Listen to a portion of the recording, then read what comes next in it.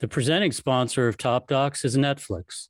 Recently, we've had a chance to speak with the directors of several of Netflix's Emmy-nominated documentaries. We talked to Andrew Rossi about the Andy Warhol Diaries. Cootie Simmons and Chike Oza told us about the making of Genius, a Kanye trilogy. And most recently, Felicity Morris gave us the backstory to the Tinder swindler. Check out these conversations in our feed and watch these documentaries, now available on Netflix.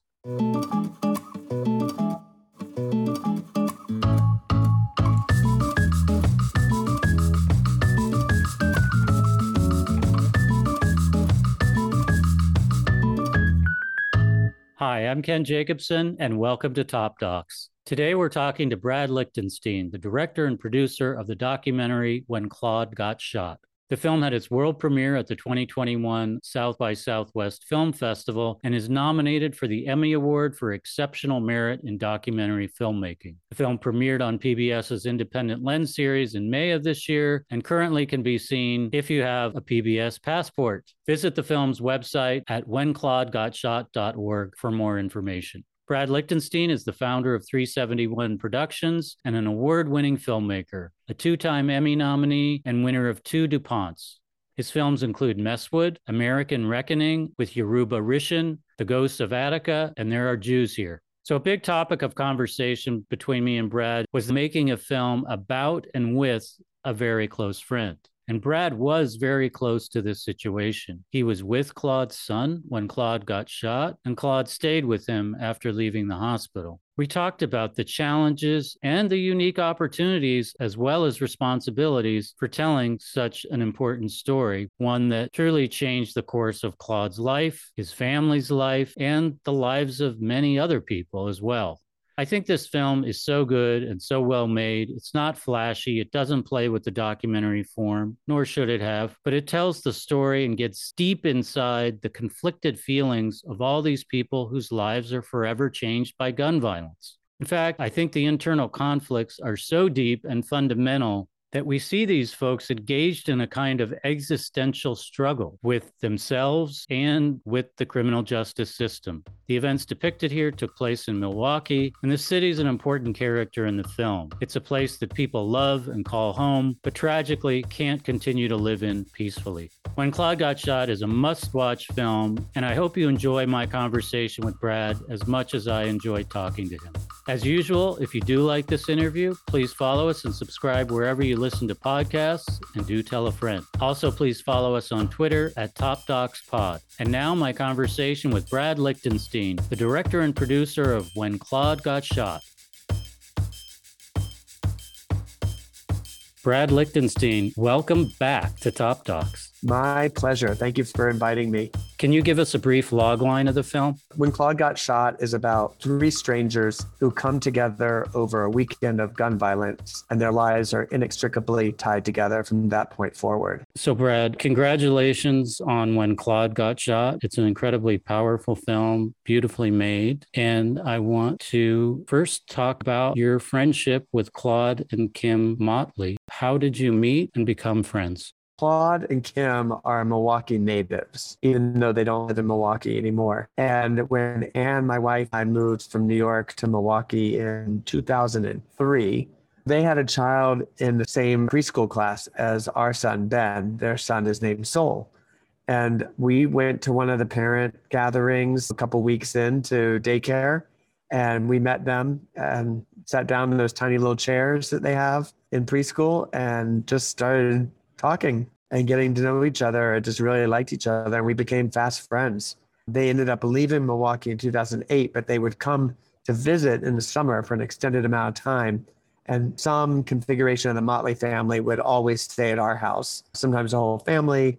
In the case of When Claude Got Shot in 2014, when that happened, their son, who's the same age as my son, was staying with us. And actually, we were on our way to go hang out in the park when we got the news, and I had to let him know what had happened. So we're just really close family friends, have been for a long time. What was it like for you to have to break that news to Sol? I guess maybe surreal is the word. Time slows down. Generally, in like emergencies, I tend to do well in emergencies because I tend to get very focused on what needs to happen. And then I feel upset later. So in that moment, I can remember my first thought being, I've got to convey this to Soul, but I also have to let him know that his dad is okay. I had gotten a text from one of Claude's sisters, and one of the details she said is that he is talking, which felt to me like the most important thing I should tell Soul is that your dad is still talking. And, after that, it was just bizarre.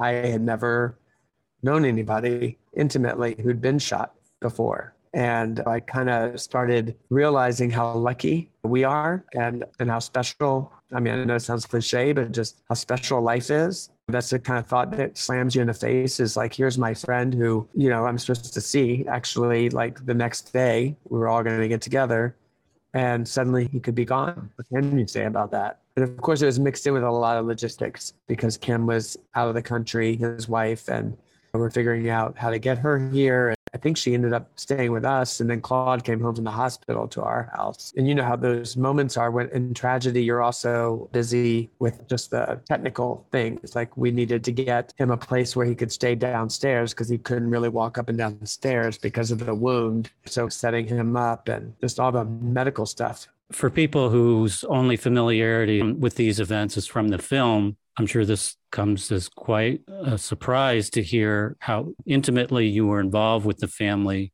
from the beginning and throughout this shooting and its aftermath. I want to ask you about something you said in your director's statement. You say, to be honest, there are a lot of reasons why I wish I had not made this movie. Can you elaborate on that?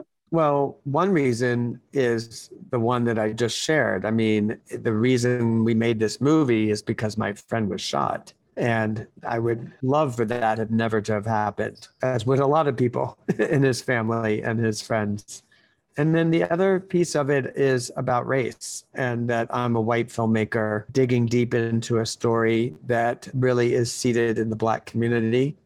And honestly, I think that if it weren't for the fact that Claude is one of my best friends in the entire world, and the fact that I was in a position also to really help with his recovery by going to surgeries with him and offering our house as a place for recovery and the support of our family, I don't think I would feel justified in making this film. So one of the reasons why I say that, a long time ago when I first started writing about the film for proposals and stuff, I would always quote Ta-Nehisi Coates, and I will paraphrase, but basically that the phrase that often gets used by white people of Black on Black violence is itself a violent phrase. And that was kind of right into the territory I was marching into and super aware of that. So what that meant to me was that I would be doing, and I did a lot of conscience checking throughout the process of making that film. That took a lot of different forms. It had a lot to do with checking in a lot with Claude and his family. And it had to do with also leaning on a lot of filmmakers who I'm close to, check myself in a lot of different ways, just subject myself to other eyes and other lenses. So what was the process of deciding with Claude and Kim whether to make the film and how to make it?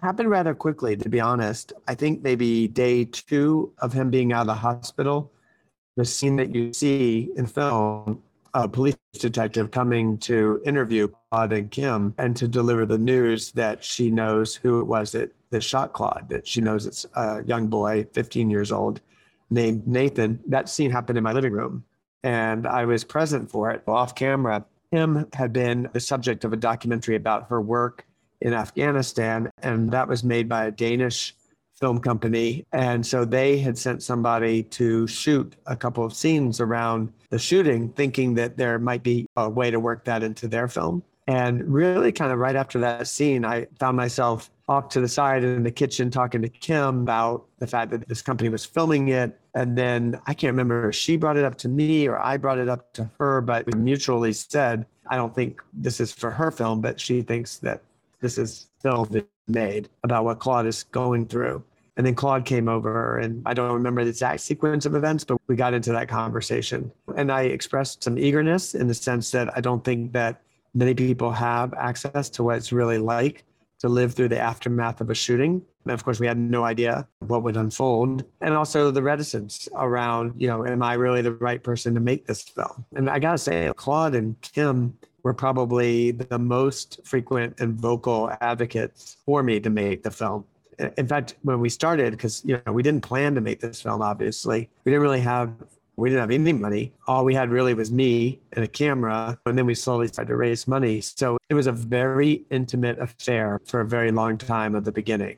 One of the characters in the film is the city of Milwaukee itself. Can you talk about Claude's tormented relationship with Milwaukee? Sure. And why it's going to always remain such an important part of his life, whether he lives there or not? I think Milwaukee has two sides for Claude. One side that he loves to hug, because it's a community where he's very known. It's a tight community for him. A lot of people who he's friends with today are friends from high school, and a lot of superstars for the community have come out of that school, whether it was excelling in sports or politics or business or science or what have you. A lot of pride, and his core group of friends come out of that school and then some other places in the neighborhood.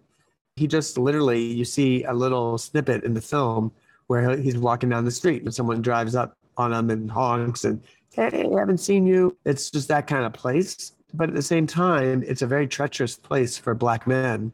And some of these statistics might be familiar to your audience, but the state of Wisconsin incarcerates more Black men per capita than any other state in the United States.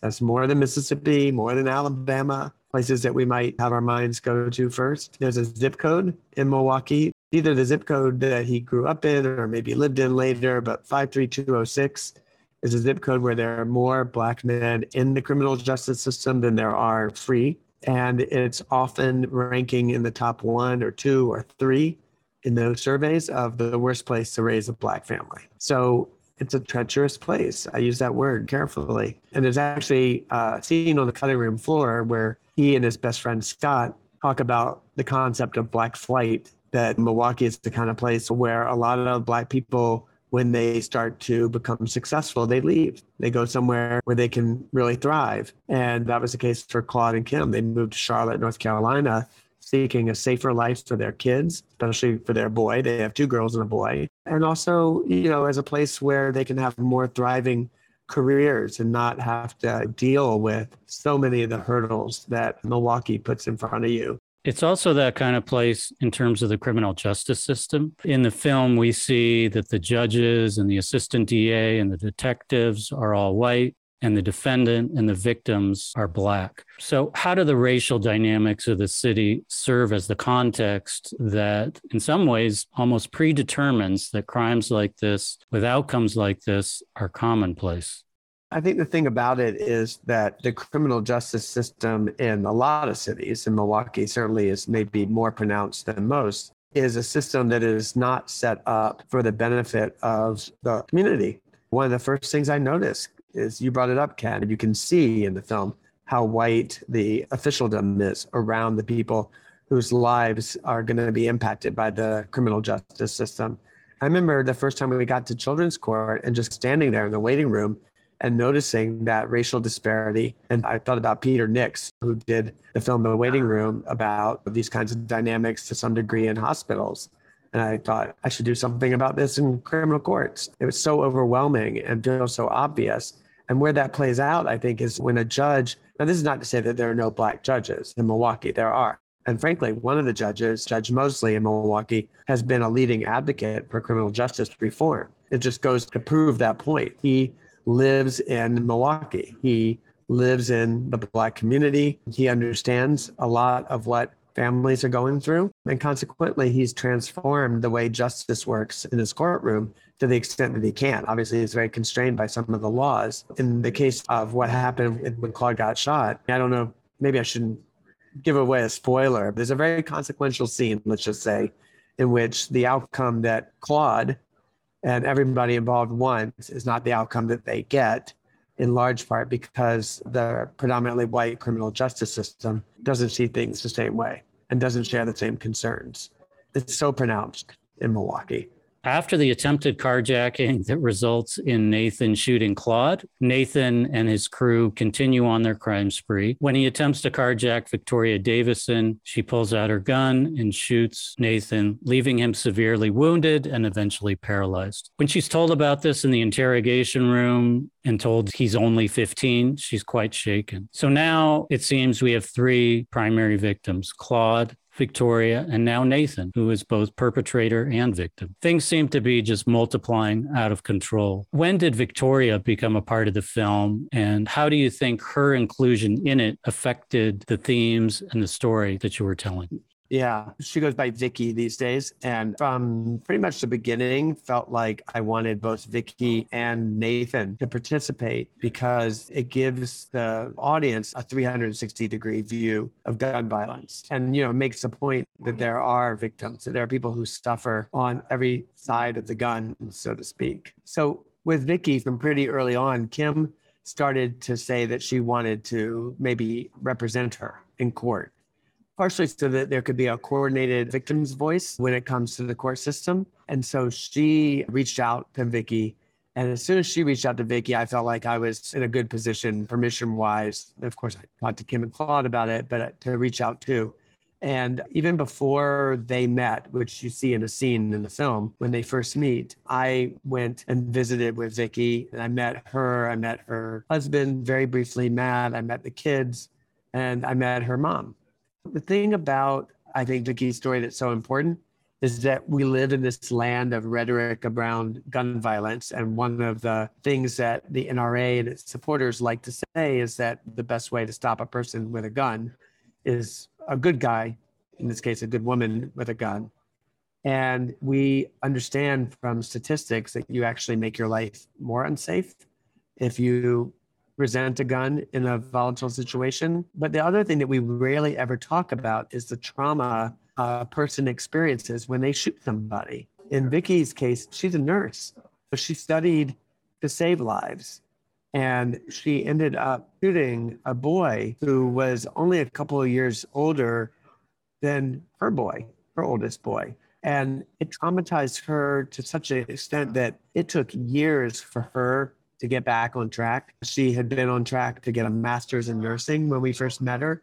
And I'm happy to say that she just got that master's. But here we are, it's been 8 years. And for a long time, she experienced all kinds of anxiety that was associated with having shot Nathan and used the gun, and also of being accosted, the whole affair. That's a story that doesn't get told very often. It's certainly not a story that the political debate wants to include. So I felt like it was absolutely important to include it.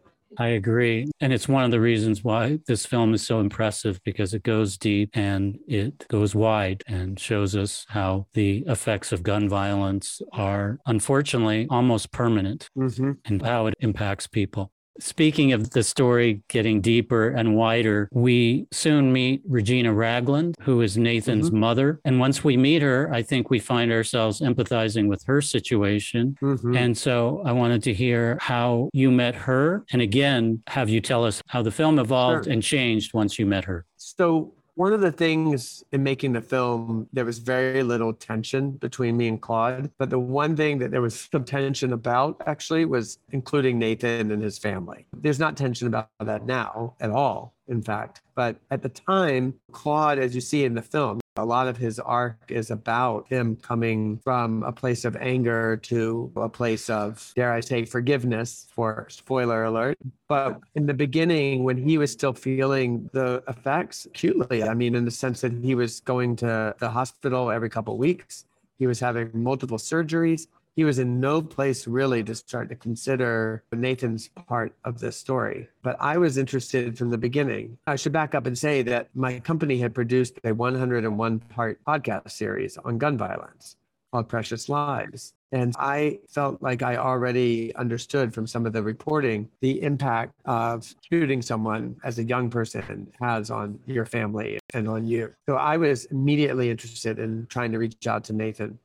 So in court, we would see each other, and I started to build a relationship with Nathan and the family very slowly. I mean, so much pain. Regina, Nathan's mom, was devastated. by what her son did, horribly embarrassed, ashamed. They had a hard time seeing Claude in the waiting room and in the courtroom. And it just kind of slowly happened that we started talking a little bit. And then one day she shared with me, this brief, but in the waiting room, a video on her phone of Nathan doing some rehabilitation, trying to learn how to walk. We were making a little progress in terms of access. And then this thing went down in the courtroom that was just so bizarre, but it basically boiled down to one of the police officers involved in the case who was coming just to sort of observe. She started taking pictures during the courtroom proceeding, and she was kicked out by the judge and by the court officer. And when that happened, she, for some reason, said she was taking pictures on behalf of me as like backup, is what she said. Of course, that was not true at all, but immediately the family turned to me and they said, I'll remember the words. They said, "We're done with you." So I just kind of let it lie for a long time, maybe 9 months or something. And then around Christmas time, I reached out to Regina and I just brought poinsettia over to their house and just asked if we could sit and talk. And she agreed. And we started to connect again. And then eventually she knew that we wanted to interview her. We'd been talking about it from the beginning. And she knew we wanted to visit with Nathan. And eventually I started visiting with Nathan in prison. And eventually she said yes to an interview, but her condition was just one interview. It can be as long as we want. And it was like 4.5 hours long. It was very long. She had a friend just off camera holding her hand the whole time, which is a little bit why the framing was a little weird. We stayed friends and we still are in touch, but we agreed that we were never asked to interview her again and not therefore re-traumatize her. And I will tell you, when I walked away, not from the interview, but from the first time that I sat down with her in her living room that night, we talked for a long time. And I left and I pulled over 3 blocks later and I just broke down and cried. I think what it was just the hole that you feel in your house, in your life, when a child is missing. And that's essentially what she was experiencing. And I identified with it so much. I mean, I'm a parent. My children are the same age as Nathan now. So it just overwhelmed me. One of the key bits of information that we learn about Claude is that when he was 16, his father was being abusive to him. He moved out of the house, lived with his aunt in a boarding house, and he one day brought a knife to school for protection and was expelled from school. So Claude has this incident from roughly the same age that Nathan was at the time of the shooting in his own background, and he's always coming back to it. So I feel like the film documents an existential dilemma that Claude has. He's terribly conflicted. At one point, when he's in the courtroom and it's one of the hearings, and he says, "What am I fighting? Who am I fighting?" There are all these very basic, profound existential questions that he's facing. Yeah. So can you talk about making an existential film? I mean, I don't know if other film directors have this kind of insight into stories as they're unfolding. What I had insight into maybe wasn't on the level of existential questions, but certainly seeing that Claude's inside was really churning about how he felt about what happened to him and about Nathan and about the system. And this entire experience can't not be transformative. It was transformative. I'm so grateful that one of the things that's like the bulwark of our friendship is that we really talk. We talk about things in life. And that moment you're talking about, he is now seeing Nathan for maybe the 3rd or 4th time in a courtroom. And then he had just walked through the metal detector with the family. And he's starting to understand the humanity that is in that family and that is his. It's starting to come through the feelings of frustration and anger that he was having. Claude is such a smart person about the systems of power that we live in. He's keenly aware that all of us are like operating inside this system that, as we talked about before, incarcerates Black men at a rate that is wildly disproportionate to their population and discriminates. So it creates this dilemma. What is his goal here? How do you balance, accountability and punishment with humanity and forgiveness? It does rise to an existential level for him. I think all of us as a country should be considering people's fates at that level. Unfortunately, I don't think we do very often. why the system can throw away so many lives. You pointed out the parallel parts of Claude's journey as a teenager, Nathan's. There's so many parallels, right down to the fact that both are basketball players. And when Claude got expelled from school, he lost all of his D2 and even, I think, one D1 offer to play ball, which would have been a huge stepping stone for him. And also was something he loved.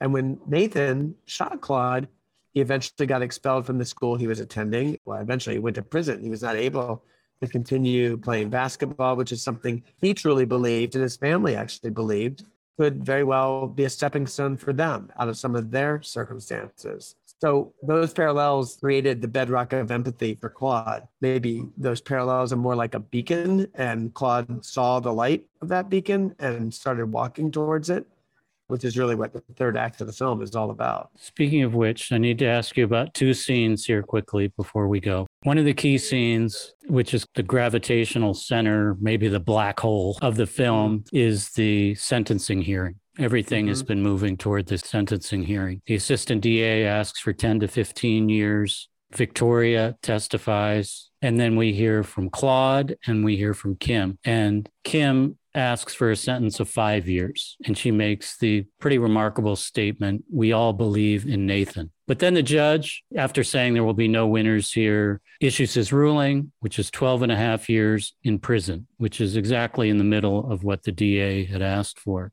I just wanted to ask you, it appears that you guys are behind glass or something when you're shooting this. Can you just talk briefly about how you shot this and what you were going through emotionally and as director of this film as these events were playing out?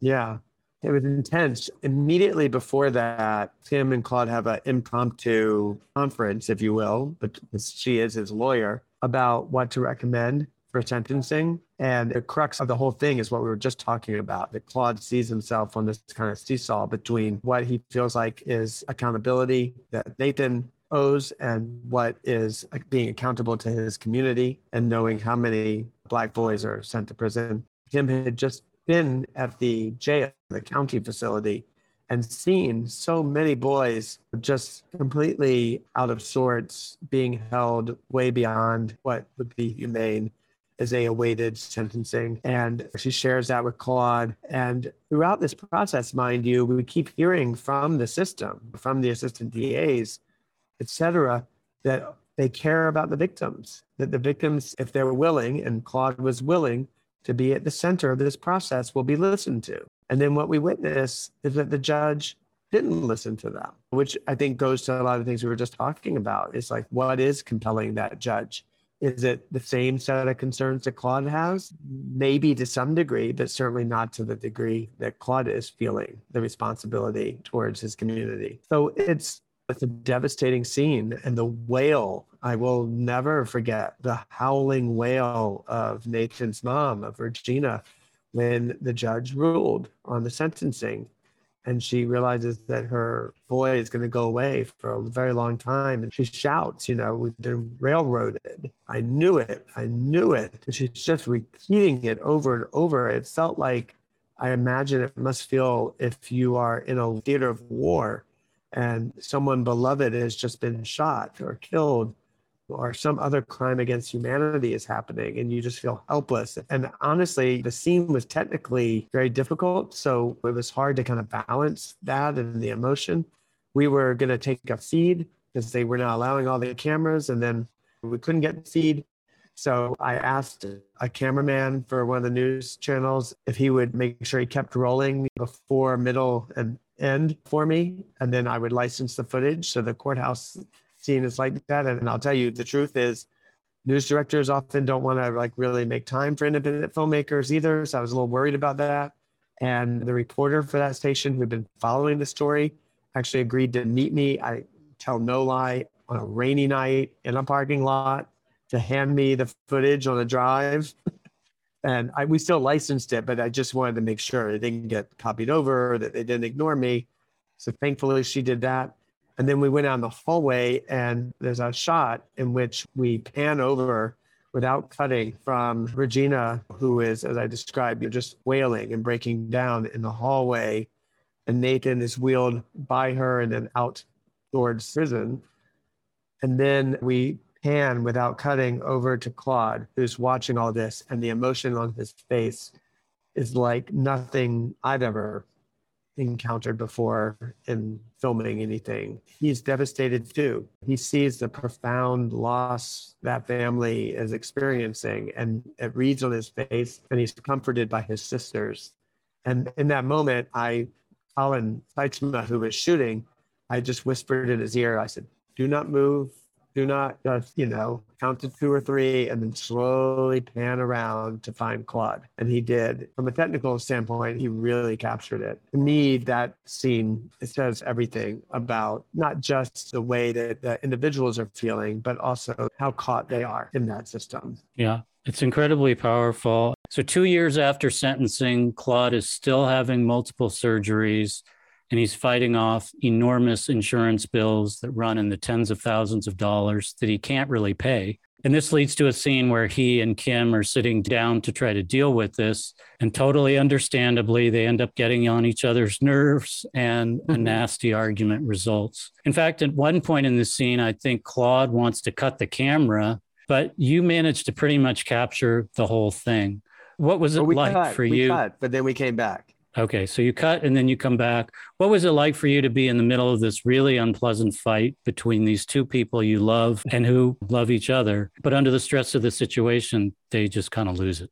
I'll be honest, I think that because we're such good friends, they have seen Ann and I fight, and I have seen them fight. So I didn't feel scared by it, in the sense that, I didn't think that this was going to be the end of their marriage. But I felt, should we be filming this? I was making a lot of eye contact actually with both of them when it was happening.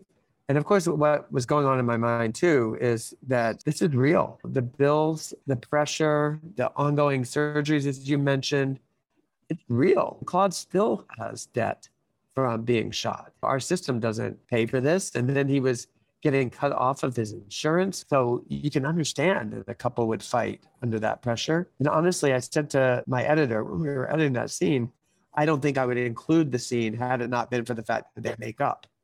And they make up in a very cute way. I mean, most audiences actually laugh at the end of that scene, which is great to see in a theater with a large audience because it's just so real. That's how we are. And it's also a scene I don't think, had I not been a very close friend, I would have been allowed to include.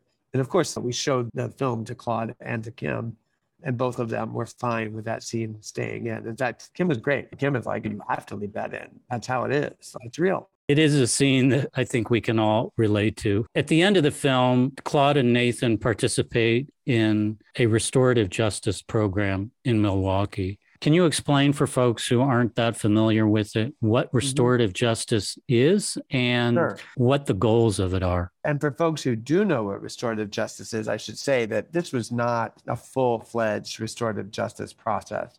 Restorative justice is what it sounds like. It's trying to restore justice, or maybe we say humanity, in a relationship that doesn't have any very often because they've been defined by violence, like in the case of Nathan shooting Claude. And it's a practice that, through a series of steps, prepares each person to meet the other by surfacing their feelings about what happened and understanding a little bit about what they want from each other in a relationship before they meet, and then meeting. And it often results in the person who did harm asking for forgiveness, and it often results in the person who was harmed granting forgiveness or not, but at least communicating directly. And then oftentimes there are subsequent working through the things that created this trauma and overcoming the violence and the trauma that happened to them.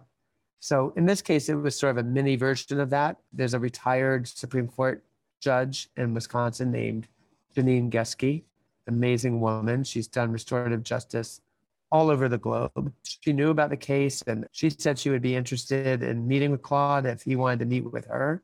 They had a meeting, which we filmed. And actually, it was interesting because I think Claude was maybe a little bit on the fence. But once he started talking to Janine, he started to discover, as he heard himself out loud say, the reasons why he does want to have a relationship with this young man. And that led to him asking Janine if she would go through the process of trying to set that up. And she did. And Nathan, as it turns out, very much wanted the same thing. There's so much we could talk about in this scene. As usual, Claude is of two minds. He wants Nathan to be accountable for what he did, but also wants to show him that they share a connection, and he wants to express empathy for him. And at one point, he says, "You're a Black male. We're both in a unique situation when we talk about our position in this world." There are many sort of aha moments in this scene. Are there any in particular that you would like to talk about? My favorite part of that scene actually is where I think the real breakthrough in a relationship happens. And that's when Nathan says to Claude towards the end, he says to Claude, "And I just want you to know I have restitution. So I'm going to try to pay you back." And Claude, obviously, Claude and I are like the same age, and we're looking at this kid, and it's so sweet that he wants to make amends in this way, and also so impossible that he's going to be able to pay the nearly $100,000 of medical bills that Claude has. And Claude kind of relaxes. You see his shoulders go down. He's like, "Man, just, you take care of yourself and do your time and get out of here. I appreciate it." That's what he says. He leads it. He's like, "I appreciate it." And they have a laugh. And that laugh to me is the real breakthrough of the entire film in a way leading to it. There's the formal structure of restorative justice, and they go through those steps. But when the two of them laugh together, they're seeing each other, just plain old naked human beings who were thrown into this circumstance and have gotten to this place where they can see the humanity in each other. And to me, that's just the most beautiful moment. So in the last scenes with Claude, he's going home after a day selling insurance. How ironic is that? And Claude says at one point, "I don't think I'll ever have that sense of community as I have here. Milwaukee made me who I am, and I will always be that person." Later, he says, "I'm still out there searching, looking for myself." So the shooting has clearly changed the course of his life and him. And now that we're even farther out from the shooting, which was in 2014, what can you tell us about your friend Claude's journey and his ongoing search for himself? In the timeline of the film, a big goal for Claude was he had completed law school during the course of our filming, which was huge to accomplish given what he was going through. And then he took the bar, and that was his goal, was to pass the bar in North Carolina. Unfortunately, he doesn't succeed at it twice. And for him, it was a kind of wake-up call that he has a lot of trauma to process. And, what would happen, I would witness it up close, is that he would study and then, I guess maybe the word is choke, putting so much pressure on himself to achieve that goal, maybe in a way to kind of signal that he was over it because he would have accomplished a goal that he had before he was shot. And in the film timeline, you see him switching careers so that he can do the responsible thing and make money for his family. His wife works too, obviously. And then to say that he's still out there searching. Now, the film premiered at South by Southwest in 2021, the COVID years. I lose track a little bit. And starting then, Claude has been center in our impact campaign by design. And so I can say, just as a close friend, I have watched him grow into this position of seeing that he has a platform and then using that platform to really talk to people about this theme of humanity and finding humanity in the morass of gun violence really as a pathway out, as a way to prevent and reduce gun violence and its harm.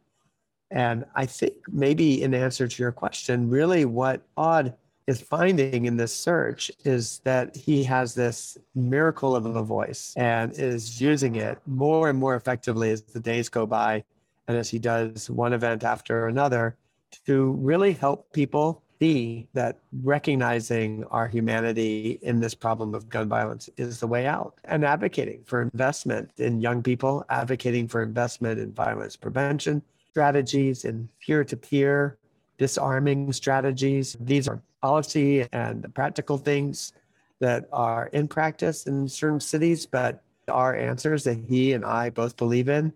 And I think for him, he really sees this as, I don't know if it's too strong of a word to say, his calling. For folks listening to the podcast who want to assist in that journey of all those things that you said Claude is working towards, do you have a recommendation for how people can get involved?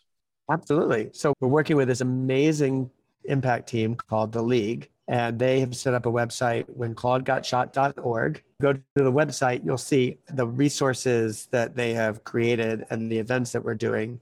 And there's just multiple ways to get involved, whether it's sharing the curriculum that we're just about to release. We're using it as the kind of blueprint for an event. We've done screenings and want to continue to do screenings that are either maybe very youth focused, also doing screenings with formerly incarcerated people and their families.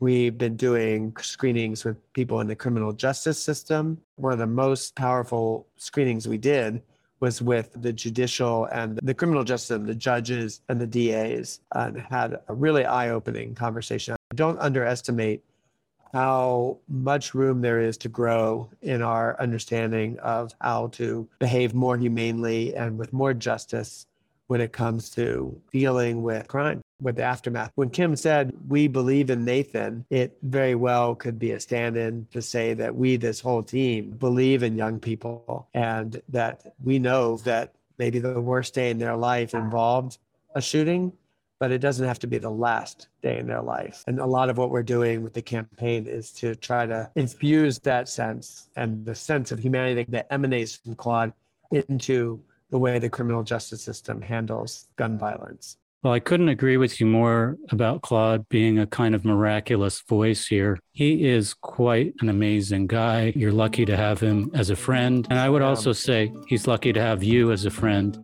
You're a great filmmaker, Brad, and it's been a delight talking to you today. And congratulations on the Emmy nomination and on this remarkable film. Thank you very, very much, Ken. I appreciate it.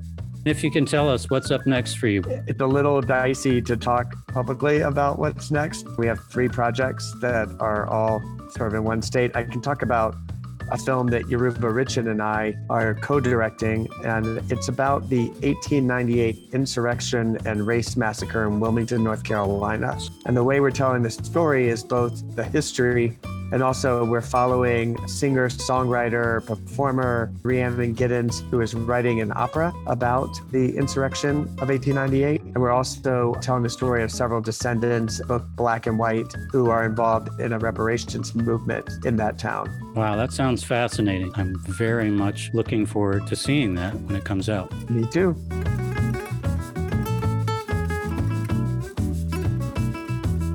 Since this is a return visit for you to Top Docs, do you happen to have another recommendation for a documentary hidden gem? I was just thinking about a film, and I'm going to be honest, I cannot even remember the name of it, but I was thinking of it a lot recently.